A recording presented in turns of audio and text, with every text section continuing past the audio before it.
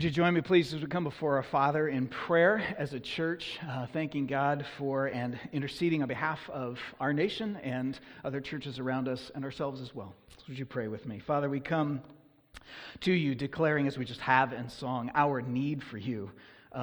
As a church, we are delighted to acknowledge that that's a fact, that we need you. Sometimes we really feel that need, other times maybe less so, but it's always true.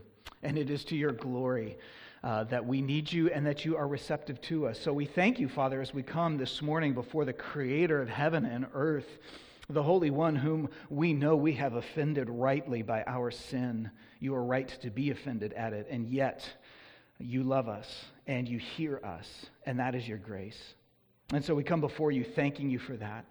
And on this Memorial Day weekend, Father, where in our nation we are reminded that throughout the history of the nation, many people have had to not only serve but actually die, far too young, we would say, in order to continue to secure and maintain the peace and the liberty that we enjoy. So as we think of people who have given their lives in service, often through our military, in order to maintain this nation, we are grateful for them. We're grateful for the freedom in the country in which we live and that we enjoy.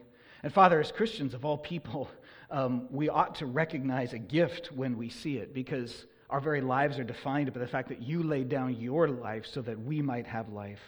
And when we see smaller versions of that in people laying down their lives for the security of a nation, we understand it. And so I pray that even the gratitude of our hearts would reflect you, and that you would help us to be not at all entitled as people as we look around us and enjoy freedoms, but very humbled and very grateful. And so for today, Father, we think too, especially of people that are dispersed abroad in the service of this country, particularly military and diplomatic personnel, some of them in very difficult and dangerous parts of the world. And we pray for them today. Pray for their encouragement, for their safety. We pray that you would give them places where they can connect in churches and hear the gospel, and that as they're very conscious perhaps of being away from home and living in a foreign place as representatives, I pray that that would make the gospel make that much more sense to them, and that you would redeem them for your eternal glory. And Father, we think much more closely of home, of the embassies of your kingdom that local churches are, the partnership that we have with churches right here in Hillsboro. Think of our friends over at New Life Baptist this morning in Hillsboro and Pastor Keith, and pray for them. I pray that even as they gather this morning to worship and to hear your word proclaimed and to respond to it, I pray, Father God, that you would help every member of that congregation develop a much greater embassy mentality.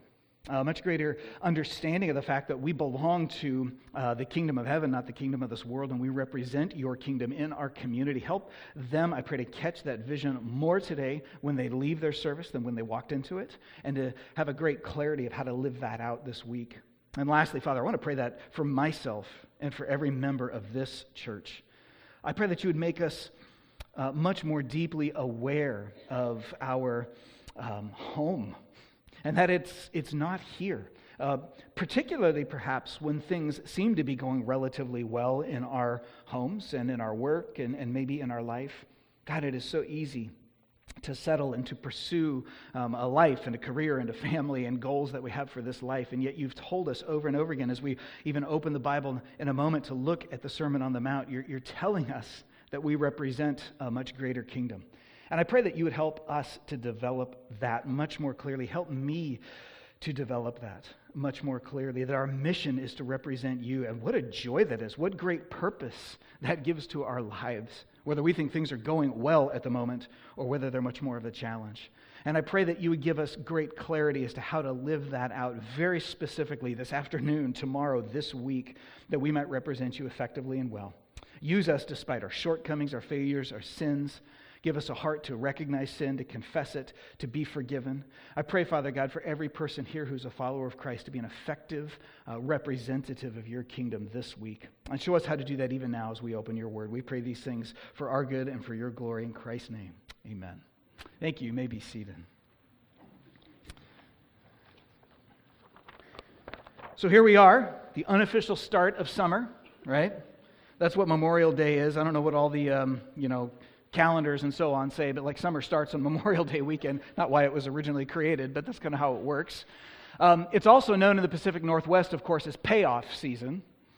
Months and months, 6, 7, 8, sometimes months of gray skies. And now all of a sudden it's like it warms up and it gets sunny and things grow again and bloom again, and it's awesome. Some ways, my favorite time of the year. So I hope you're enjoying your spring so far. Of course, as with everything in this world, good stuff is mixed with bad, particularly if you have allergies. My heart goes out to you. This may not be payoff season. It may be pay the piper season. I don't know, but there are always things mixed. I'm grateful I don't have allergies to pollen and things like that. But I am reminded that there are good and bads to this time of year. For me, one of the things that happens in the spring is like I walk out and I start cutting the grass again because it actually starts growing again, And you're mowing the lawn, and that's where for the first time in like months, I look down and actually take a close look at my grass. And it's amazing how much grass isn't there. Do you know what I mean? Like when you step back and you from half a block away, my lawn looks fine. Just don't look too closely. You get up close and suddenly it's like, there's a lot of green there, but it's not all grass. Part of Pacific Northwest too, right? It's the battle between grass and moss in the lawns at all times. I don't know about you, but many of us have neighbors, I certainly do in my neighborhood, that there's those people who like go to war on the moss. And like somehow they figure out how to do it. Either they hire somebody to come take care of their lawn all year, or they just go after it and they're fertilizing it and raking out dead moss or doing whatever they're doing like all year long, and their lawns actually kind of look, awesome. And then there's the rest of us. There's actually a few neighbors who you can totally tell they're the people that like gave up a long time ago. They're like, this is Oregon. I mean, moss grows on everything. Just don't fight it, And you walk up and there is no grass left. It's complete moss. I don't know where you stand on that if you have a lawn to take care of. I kind of vacillate back and forth personally. Some years I'm like, I'm after it. Like, we're going to get this done. Because if you just let it kind of go to seed, so to speak, it's going to get really ugly. So this is the year, whatever. And I'm killing moss and, ripping stuff out and thatching it and doing whatever you're supposed to do to try to promote a healthy lawn. And you go through all of this work in the spring and you're like, yeah, by the summer it kind of looks a little better. That's good. And then the next spring comes around and I'm like, did I do anything last year? So then I get discouraged and I'll go through a year or two where it's like, I'm done. I don't care. I have better things to do with my life than kill moss. You know what I'm saying? Especially in this part of the country because it's not going anywhere. It's going to come back. And I just, so forget it. And then I walk out again a year or two later and I'm like, oh my goodness, there's too much moss here. I got to get after it. And so I'm back and forth. I'm all over the place. Actually, that's not only a good seasonal reality. That's not only a seasonal reality. It's a pretty good and fitting image for where Jesus is taking us today in the Sermon on the Mount. That ongoing battle that we have to fight is not only true in lawns, which don't really matter for eternity, but what the Scripture is going to tell us this morning is that it's also true in relationships and in the mission that we have as Christians in this world, which does matter for eternity. We're at a point in Matthew chapter 5. Jordan read the passage for us a few moments ago in verses 21 to 26. If you don't have a Bible open there yet, I want to encourage you to grab one and open it. And we're going to walk through and see what our Lord has for us here, these 6 verses. We're beginning this morning, we're sort of at a critical sort of pivot point in the Sermon on the Mount that we've been talking about ever since we started looking at this part of Scripture 3 Sundays ago. This is if you will, the beginning of the practical or the application part of the Sermon on the Mount, which is like almost all of it. The overwhelming majority, like 90% of it, it seems like, is practical application. But as we've been saying, Jesus started the Sermon on the Mount with 3 key ideas that are sort of they really are the keys to understanding everything else that he says. In fact, he stepped back at the beginning to show us how this thing began by saying there are 3 essential things you need to understand, and then the rest of the Sermon on the Mount is him applying those 3 key principles to multiple very specific areas of life. So today we start the specific applications. It's helpful to remember what the key principles were that we're actually applying. It was simply this. We started by seeing that God's world is invading our world. That's the whole premise of the Sermon on the Mount. These 2 worlds are colliding. Heaven is invading earth in the person of Christ. And these the value systems of these 2 worlds are completely contradictory. They're night and day different. So the collision of worlds is kind of a messy one sometimes when God comes into this world to seek the redemption of people. Secondly, Christians, disciples of Jesus, those of us who have committed our lives to Him as our Lord and Savior, are actually then given a mission. We have a purpose in this world. It's an ambassadorial mission. It's a representative mission. We represent the values of the kingdom of God and the message of the kingdom of God in this world. That's Jesus telling us, you are the salt of the earth, as to His disciples. You are the light of the world. Everything about what we say and how we live is to represent the values of heaven rather than those of earth. That's our job. It gives great purpose to our lives, but it's also kind of messy because the collision of worlds is messy and we live right in the midst of that collision, and so it can be very difficult sometimes to fully live out the values of God's kingdom, which leads us right to the third and maybe the most essential point of all, and that is that Christ Himself is the key to successfully navigating this collision of worlds. Jesus Christ Himself is the key to successfully living out our mission. And this third point is probably, in many ways, the most important, because it's definitely the most distinctive. It's what separates the Christian faith from every other world religion. It's what makes the gospel of Jesus different than what our natural human religious instincts tend to be. Our natural assumption is we need to please God. We got to do what God says, and the better you do, the happier God will be with you. So get after it. Work harder. So if you just look at those first two, do your best to represent God's world in this world and work hard at that, Christian. And the problem is if we stop right there, what we end up with is a heavy burden of religion where we're constantly trying to measure up to God's standards of what it means to be His representative. But Jesus started the Sermon on the Mount with perhaps the key verse, and He said, I have come not to abolish the law, that is God's standards and rules that He gave His people in the Old Testament. I didn't come to get rid of them. I came to fulfill them. And we talked about what that meant. It means two things, that He keeps the law for us in our place. That's the idea of Jesus as the true and greater Israel, or the true and greater people of God that we talked about a couple of Sundays ago. So He gives us His righteousness in New Testament terms, but also He gives us a new heart. He said, I came to fulfill the law, to accomplish the purpose for which it was originally written. Why did God give His people the rules in the Old Testament? To help them be a distinctive and holy people who would reflect and represent Him. But because of our sin, we always fail to do that. So Jesus says, I will not only keep the rules for you so you can be saved, but I will actually transform you as God's Holy Spirit invades our lives and gives us a new heart to live for Him. So that's what He's trying to say. Two worlds are colliding. We represent the kingdom of heaven and the kingdom of earth, and Christ Himself is the key to actually making that happen. Now, what does that mean?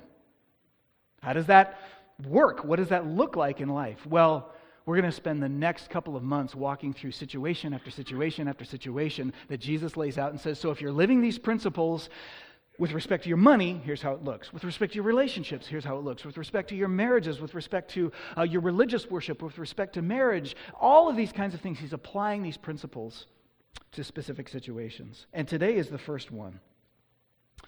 His world is invading our world, so how does that shape my world? Jesus is going to begin to answer that in this passage by saying, let me show you how this plays out in your relationships together, specifically with other professing Christians. That's His main focus this morning. He's got these people who are His disciples. They've pledged themselves to Him. And He says, okay, here, if you're living this out, here's how it affects your relationships with one another, because it's going to shape them. It's going to change them in order to put the gospel on display. And so in these verses we're looking at, 21 to 26, Jesus really has, it's a pretty simple sort of flow of thought. He makes a point in the first two verses, we'll look at in just a second. And then he creates two kind of mini parables where He's applying them. Two hypothetical situations, but they're very real life situations for people in the first century, and it's not hard to see how they would apply to our lives in the 21st century either. He gives us two situations where He shows us how that principle is going to play out. So we start with the principle in verses 21 and 22. You've heard it said by those of old, you shall not murder. Now there, of course, Jesus is quoting from the Ten Commandments. In the Old Testament, He's actually quoting the sixth commandment, thou shalt not murder. Now, When he says, you have heard that it was said to those of old, you shall not murder, and whoever murders will be liable to judgment. What had happened is the Old Testament said, you shall not murder. That was instructions given to the ancient Israelites.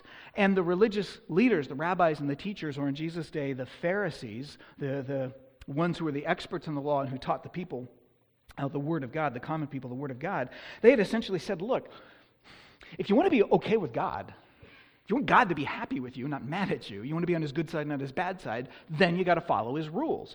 And if you're following his rules, you're on his good side. So, don't murder. Pretty clear what that means. Are you doing that or not? Are you on God's good side or not? Well, here's a way to check. Have you killed anybody in cold blood? Yes, you have a problem with God, or God has a problem with you. No, you're good. Like, you're doing it, right? You're keeping the law. So there's no judgment. You don't have to fear God coming after you, at least not in that area of your life, because you haven't killed anybody. Well, cool. Right? I mean, I'm not a perfect person, but I don't know about you. I haven't murdered anybody. If you have, I don't want to hear about it. But kidding. Like, we'll assume that for most of us, that's not a terribly, I may have felt like at times I wanted to kill somebody. You know, we kind of joke about that, but I've never actually done it. So I'm good, right? God said, don't kill somebody, don't murder. I haven't murdered, so I'm good. Jesus says, that's what you've heard. But it's actually different. I tell you that the heart attitude is the main thing. And so in verse 22, he gives us three statements that they're essentially synonymous. They're all three different ways of saying the same thing. I tell you that everyone who is angry with his brother will be liable to judgment. Whoa. What? I've been angry with a lot of brothers. So you violated the law. Wait. I didn't murder any of them. No, Jesus says, but you were angry with them.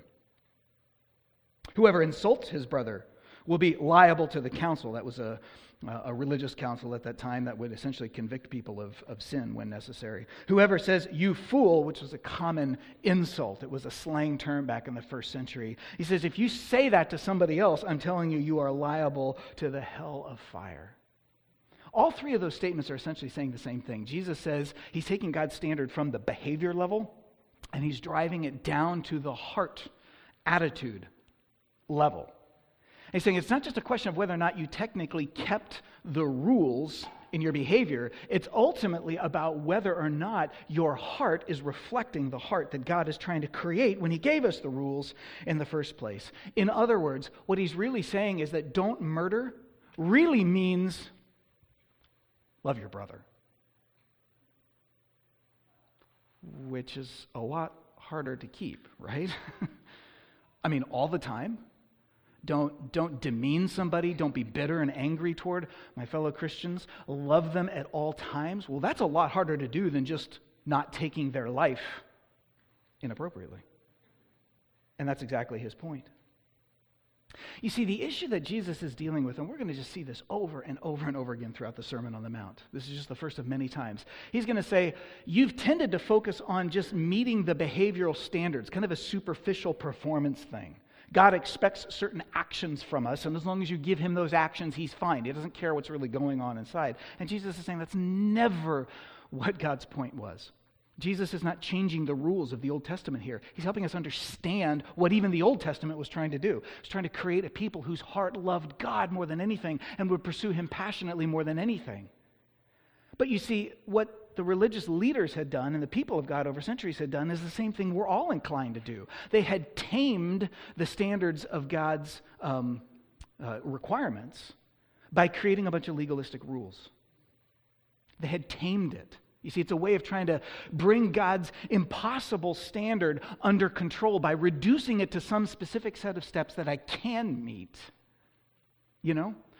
Love your brother at all times? I don't probably have that one in me. Don't murder anybody? Oh, I could do that. Success. Like I can look back over my whole life and say, I haven't failed that one yet. I can do that. It's a way of reducing what God is after so that I can actually meet it. It's like if you've ever been on a horse, some of you are like super horse people keep horses or did. I never have, but I've been around horses enough and ridden them several times to know that any horse I've ever met is way stronger than me.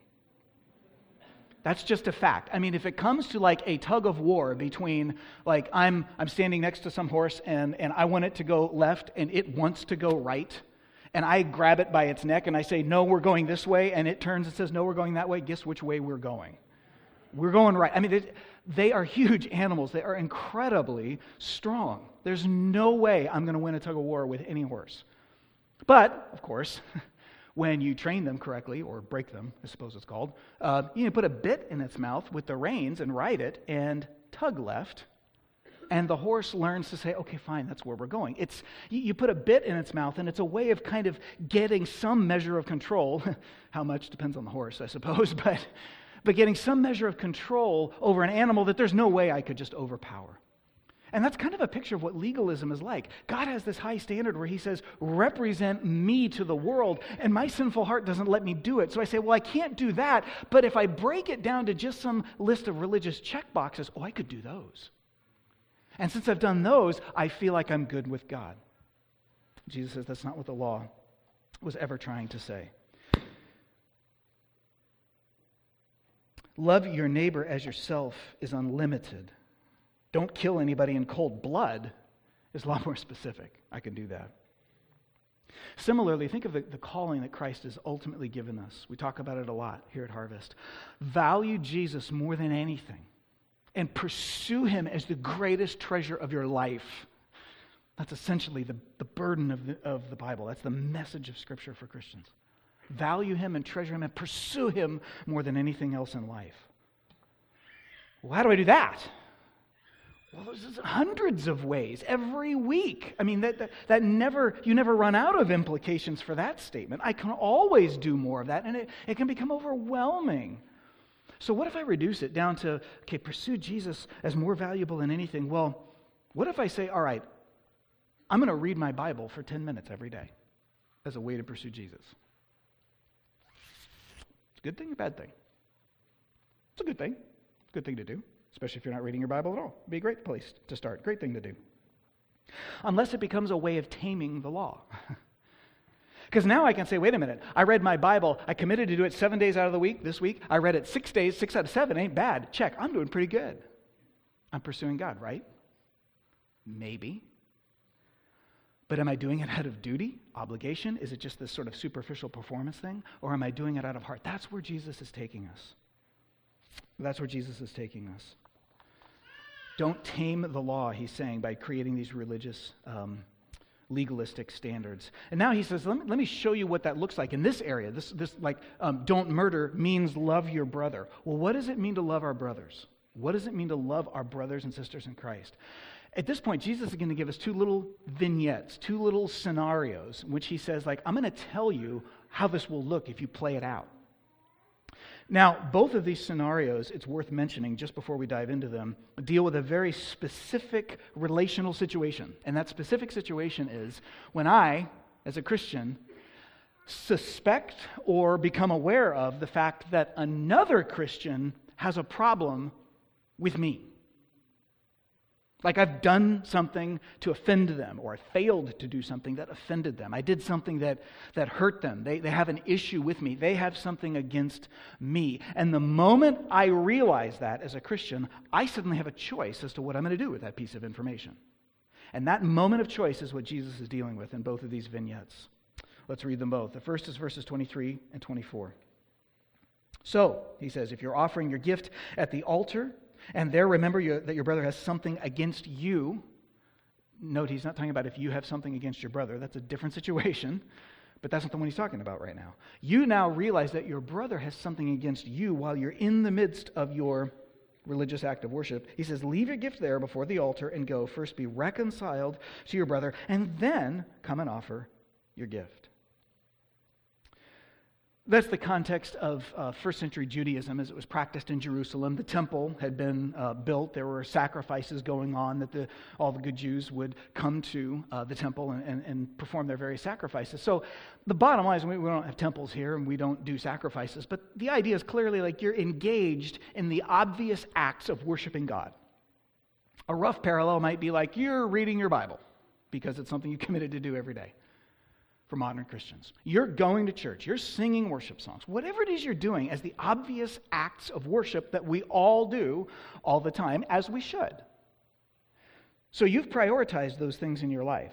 But in the midst of that, you realize that somebody else, another brother or sister in Christ, is offended by you or has something against you. What do I do with that realization in that very moment?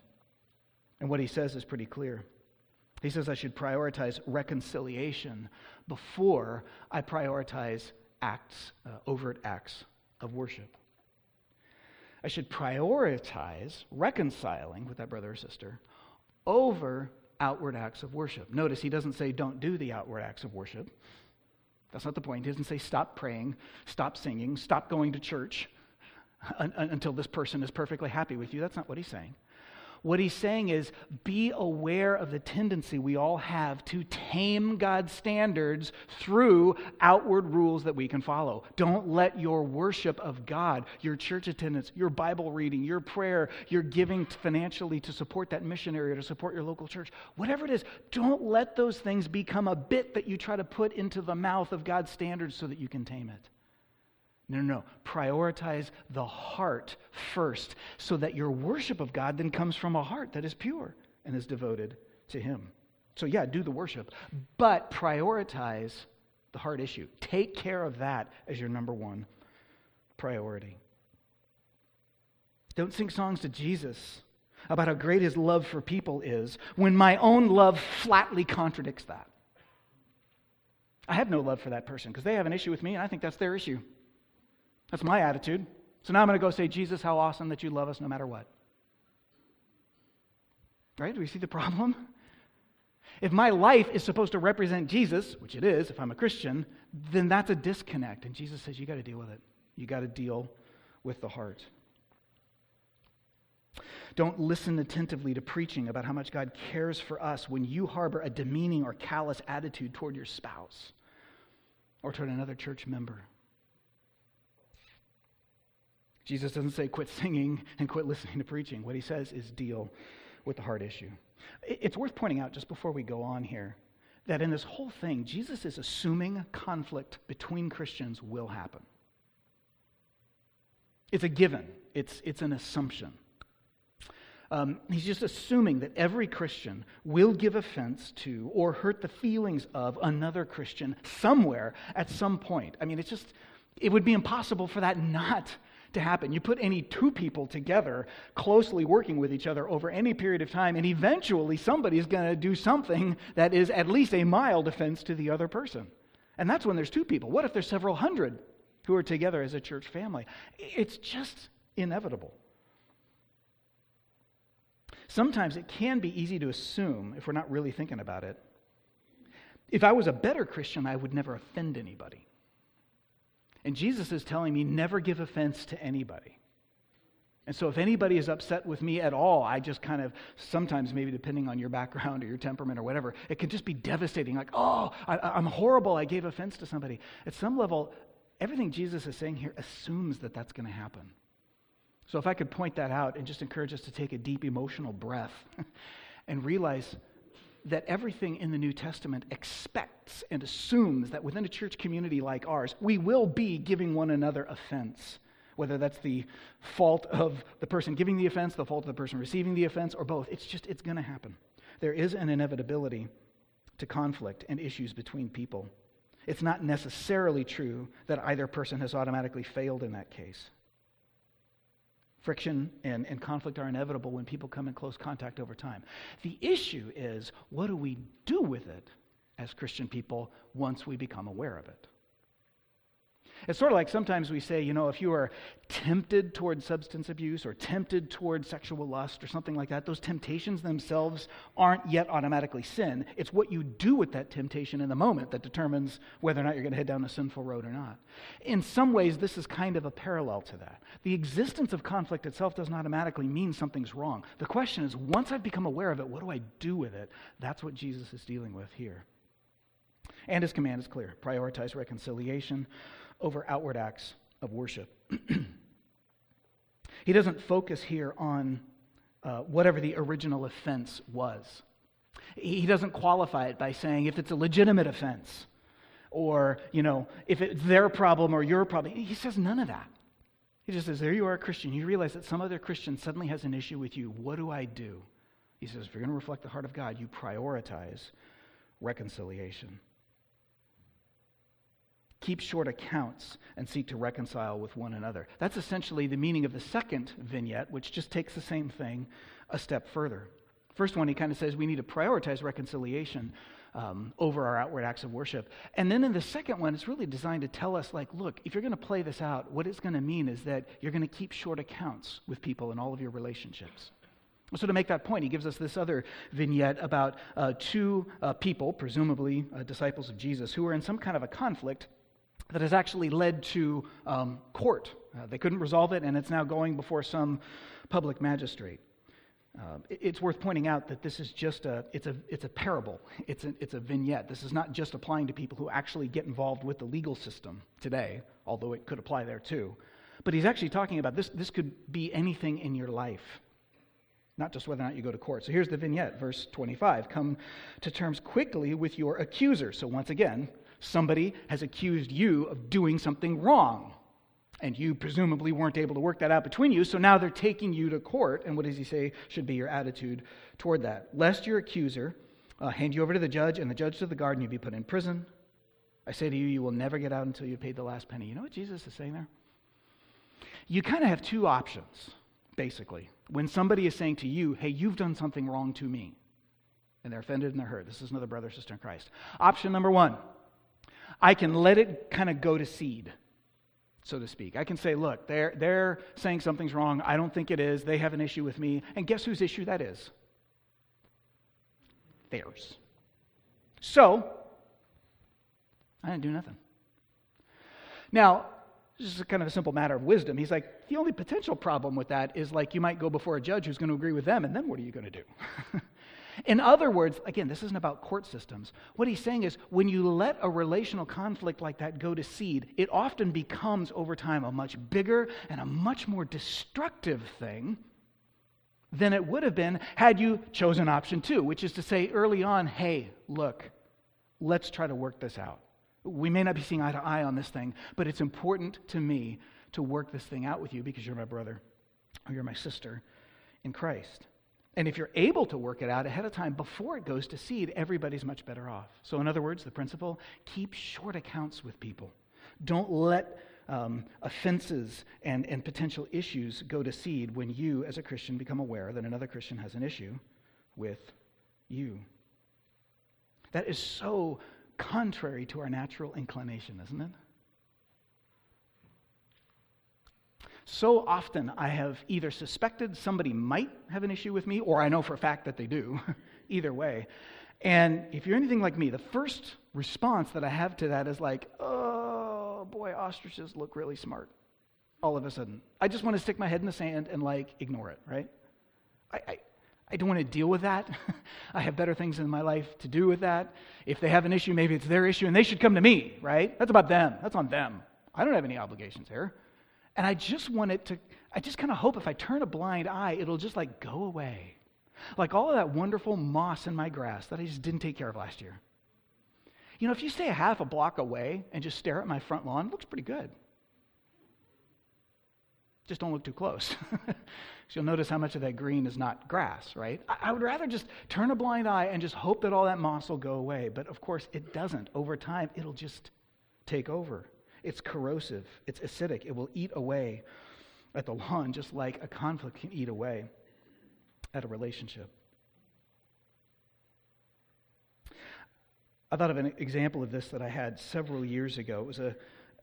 It's funny, it was kind of a small situation, but this is years ago, and I still remember it like it was yesterday because I was faced with this choice. I was in graduate school at the time, working in an office in Gresham. This was actually an issue that came up between myself and a coworker who wasn't even a Christian, but the same principle applied. I worked there with a lady who's about my age, had gone through some really rough stuff in her personal life, and she had a little bit of a habit of oversharing, if I could put it that way. She just kind of liked to talk in a loud voice so everybody in the office could hear about her life situation and make caustic comments about the other people in her life. And, it was just her way of venting some of her frustrations, but it kind of got a little old. And I got a little irritated with it one day. And I'd worked with her for a while and was comfortable enough with her that one day I just sort of impulsively, she was making some comment to me about some people involved in her life or some situation. And I just made this thoughtless, careless comment. I essentially just responded with something to the effect of, well, look, if you didn't do A, B, or C, you wouldn't be in X, Y, or Z. So, and it wasn't quite that blunt, but that was the message. And it was a quick comment, and she didn't really respond to it at all in the moment. She didn't laugh. She didn't cry. She didn't get angry. She just kind of didn't really respond to it at all. And then it, quickly went away, and we all just kind of went back to work. And I didn't think much about it until a couple hours later. It's in the afternoon, I'm suddenly going my conscience was a little pricked. I'm I wonder if that came across kind of harsh. My immediate response was, you're imagining things. So I just went back to work, right? And we finished the work day and I went home. And that night, my conscience was still bothering me a little bit. I'm the more I think about what I said, the more if I was in her shoes, that probably wouldn't have been a fun thing to hear, and so I'm but maybe it was no big deal. Maybe it just, she's sarcastic all the time. Maybe she just took it as sarcasm. I wasn't sure if she was offended or not. And that's the moment we're talking about here, right?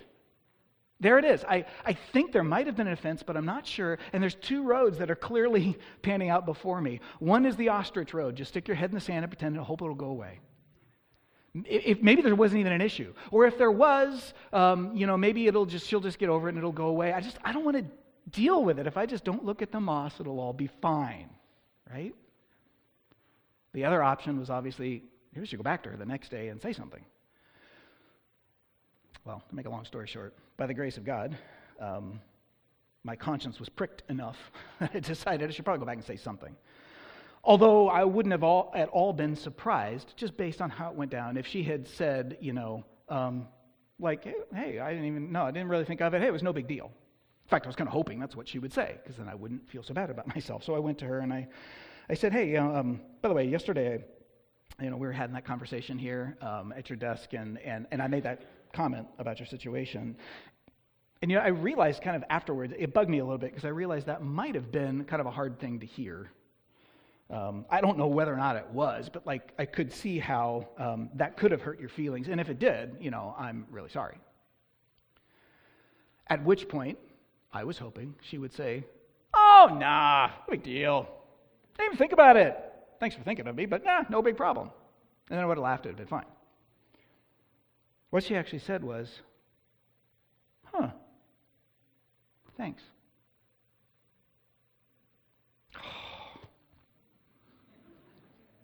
Because now I knew that actually she'd heard exactly what I said, and it zinged her a little bit. It didn't devastate her, but that was it. It's all right. So then I had to back up and be a little more. I'm like, it was thoughtless, it was impulsive, and I just shouldn't have said it. It was sarcasm that was totally out of place, and I'm very sorry if that hurt your feelings. Okay, well, I appreciate that. And we, sort of made up, and we're fine. But that was a battle. It was a battle in my own head. How am I going to resolve this? And I'll tell you what my heart wanted to do. It wanted to just avoid it. When a disciple of Jesus knows that someone has something against them, Jesus' command is clear. Don't let it go to seed. Keep short accounts. Follow up on it. Seek to resolve. By the way, it's worth pointing out at this point, whether or not there's resolution isn't entirely up to us, because there's two people involved in the situation at least, and forgiveness is, it's reconciliation rather, is a two-way street. What if, back to this situation, what if this gal had been more hurt than she was? Or what if she had just chosen to seize that, that offense and hold on to it and nurse a grudge and be really upset and angry with me? There's nothing I could do to make her change her mind or forgive me. What if reconciliation doesn't come about as a result of our efforts? Well, the Bible helps us there too. Romans chapter 12, verse 18 says, if possible, insofar as it depends on you, live peaceably with all people. If possible, insofar as it depends on you, Christian, live at peace with everybody.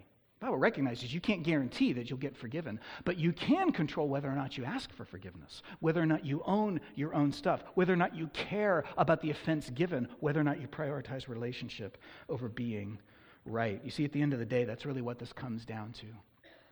That's really what it comes down to. When it comes to this issue of there may be, or I definitely know there is, an offense between me and somebody else, am I going to choose being right, or am I going to choose relationship?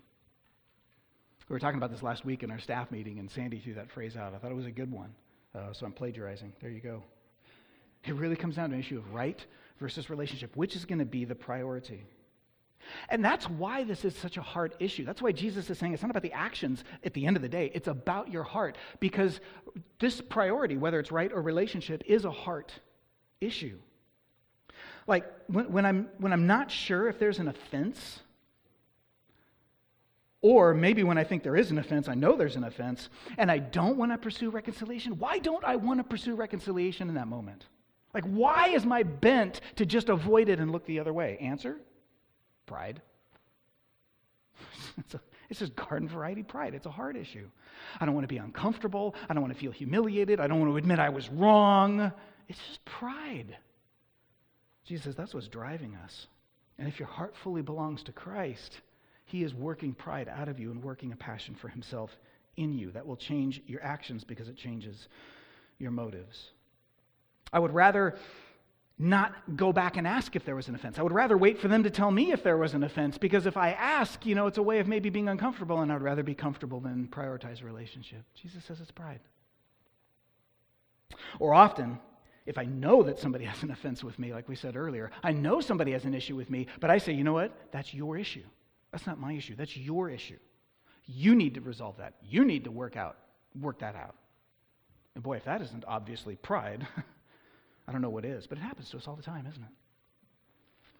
Ask any two married people.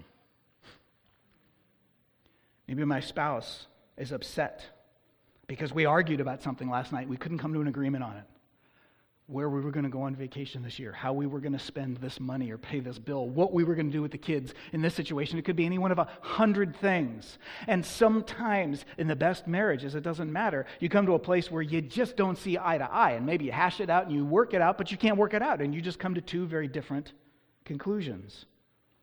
And you go to bed kind of mad at each other and hurt by each other and things that were said and tones of voice and on and on and on and on it goes. And then you wake up the next morning and it's a little chilly in the house. You know what I'm saying? Even in August, it's like, a lot of deflected eye contact, a lot of furrowed brows, a lot of silence. And I just know, like, okay, now there's something between us. What do I do in that moment? Well, I can say, if they're upset, if she's upset, that's on her. Right? I mean, that's her thing. I mean, I can look back at I think my position is still the right one. I don't think I did or said anything wrong. And so if she's all upset about that, she's all upset about that. I mean, I'm actually the offended one. Her tone of voice was kind of bad. And on I go. It's up to her. I'm not pursuing this. She needs to. He needs to. It's my stupid husband's fault, right? That's human nature. And by the way, so much popular marriage advice follows right along that kind of thing these days, whether it's just talking to your friends or reading books or listening to experts. I mean, so many people are like, hey, not everybody, but so many people are like, man, if there's a conflict between you guys at home, man, you got to stick up for your rights. Don't let that person push. They need to come to you. You just stand your ground. And it's so good for our marriages, isn't it? Or the alternative, is I can risk breaking the silence, knowing that I might get zinged right back, but take a deep breath and say, listen, I'm sorry we're not seeing this thing eye to eye. Hopefully, eventually, we'll continue to come, work this out and come to some meeting of the minds on, whatever the issue is.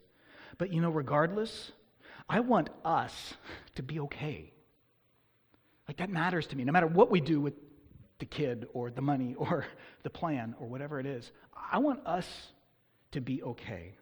And so, if I did or said anything during this whole thing that was hurtful, or if I said it in a way that was hurtful, I want you to let me know that.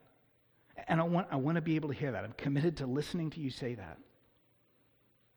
And I'll own whatever tone of voice or choice of words or whatever it is I gave offense, because I want to be reconciled with you. I mean, I still think on the situation this, and you still think that, and I get that we're not on the same page yet, but that doesn't mean we have to relationally have something between us. And so I want to own that. That's about prioritizing relationship over being right. Doesn't mean you have to give in on the issue necessarily, although you might want to if it's not that important. But it doesn't necessarily mean I have to say I was wrong about the issue, but did I do anything that caused offense or caused hurt? I need to own that.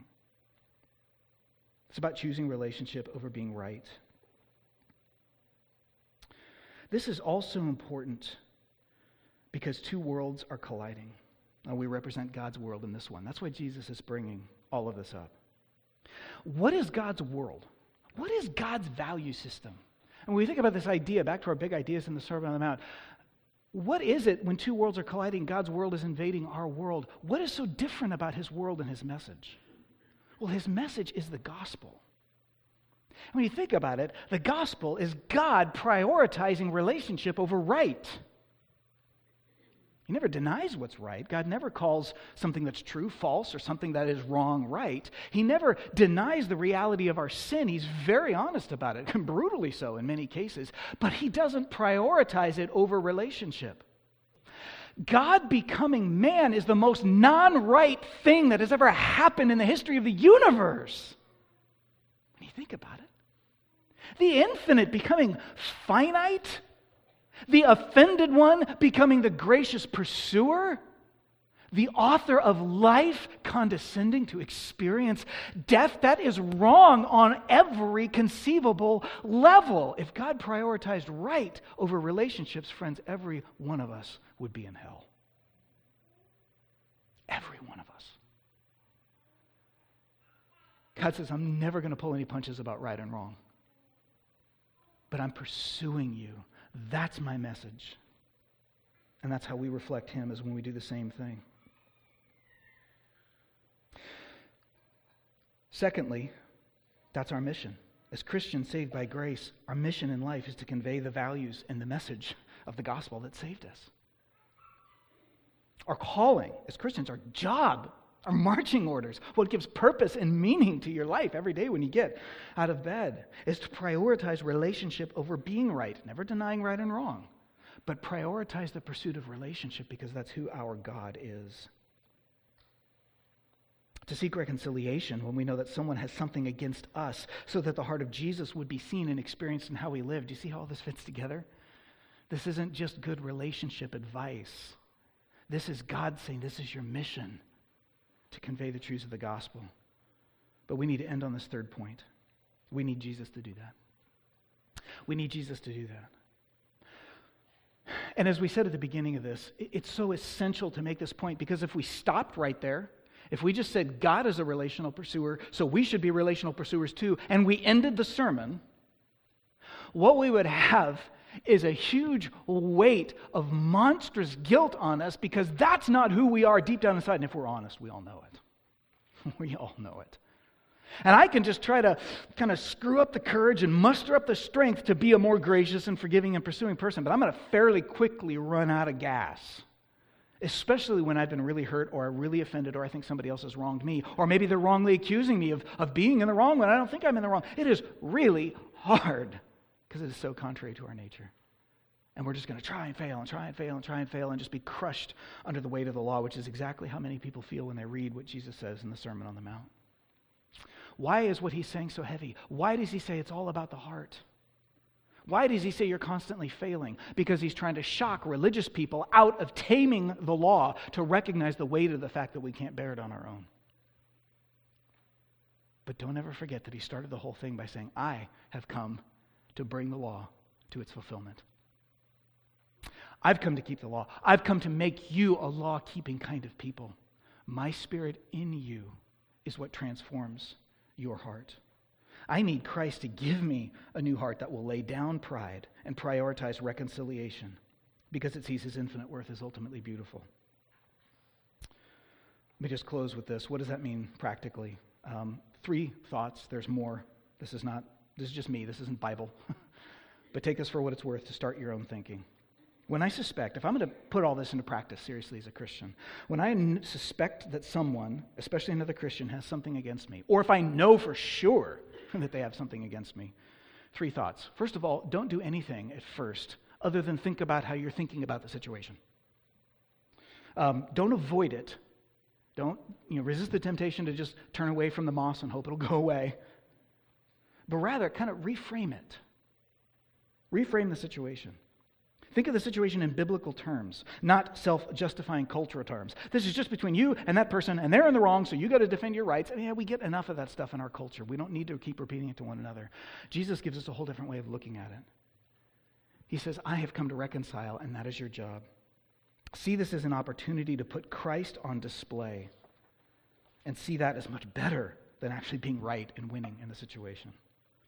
Secondly, to help with that, pray. Before I go do anything, before I talk to that person, pray. Confess my desire to be right as the self-willed pride that it really is. Call it sin before God, because God calls it sin. Agree with him that he's right. When he says my self-justifying nature is sinful, it's about me, God, it's about my pride. Pour it out before him, and then ask him. That's kind of the negative, correct? Confess the sin so it can be forgiven. And then there's the positive. Ask him for a new heart that will actually be more excited about making him visible than about being right. Do you know that that's possible? Do you know that that's actually possible? To experience being more excited about making Jesus known than about being right? It is. With the Spirit of God in you, it is possible. Ask him for that heart. Lastly, act. Go to the person. Be the initiator. Own any words or actions that you have that you may have legitimately contributed to this creation of offense or this appearance of offense. Acknowledge how a person feels and ask for forgiveness where it's appropriate. Prioritize, even if there's not 100% agreement on every issue, prioritize the relationship and communicate to that person that you prioritize the relationship, because that's who God is for us. And if it wasn't, we'd have no hope. Friends, if we actually lived this way all the time, as a church, with one another, how countercultural would that be? You talk about being an embassy, a witness to a whole different way of living. That's our calling and that's our mission. Because it probably doesn't really much matter if you're a Christian with a lawn that's full of moss. But it does matter if you're a Christian with relationships that are full of conflict. Let's bring that to our Father. We're going to come to the communion table right now. We do this regularly, as Jesus told us to, twice a month, in acknowledgement of our need for him. The hope that he has given us, the need for his sacrifice to cleanse us from our sins and to empower our righteous living. So I want to ask the music team to come up right now and go ahead and partake of communion. If you're new to us, here's how we do this. On this last Sunday of every month, there's 4 communion tables, 2 here, 2 on the sides, in the front. There's 2 in the back of the worship center. There's also 1 up in the balcony. You just head in a few moments to the one that is the closest to you. What we're going to do is just have a time of reflection where nobody's moving around yet. Music will be playing in the background. That's just a time to just maybe close your eyes, block out distractions, pray, especially if you're a Christian. Bring anything that God has brought to your mind up with him in prayer, just silently where you're at. Confess sin, do whatever it is you need to do. We'll give you a moment of reflection. And then Pastor Drath will be up here and he'll tell us when it's appropriate to come forward.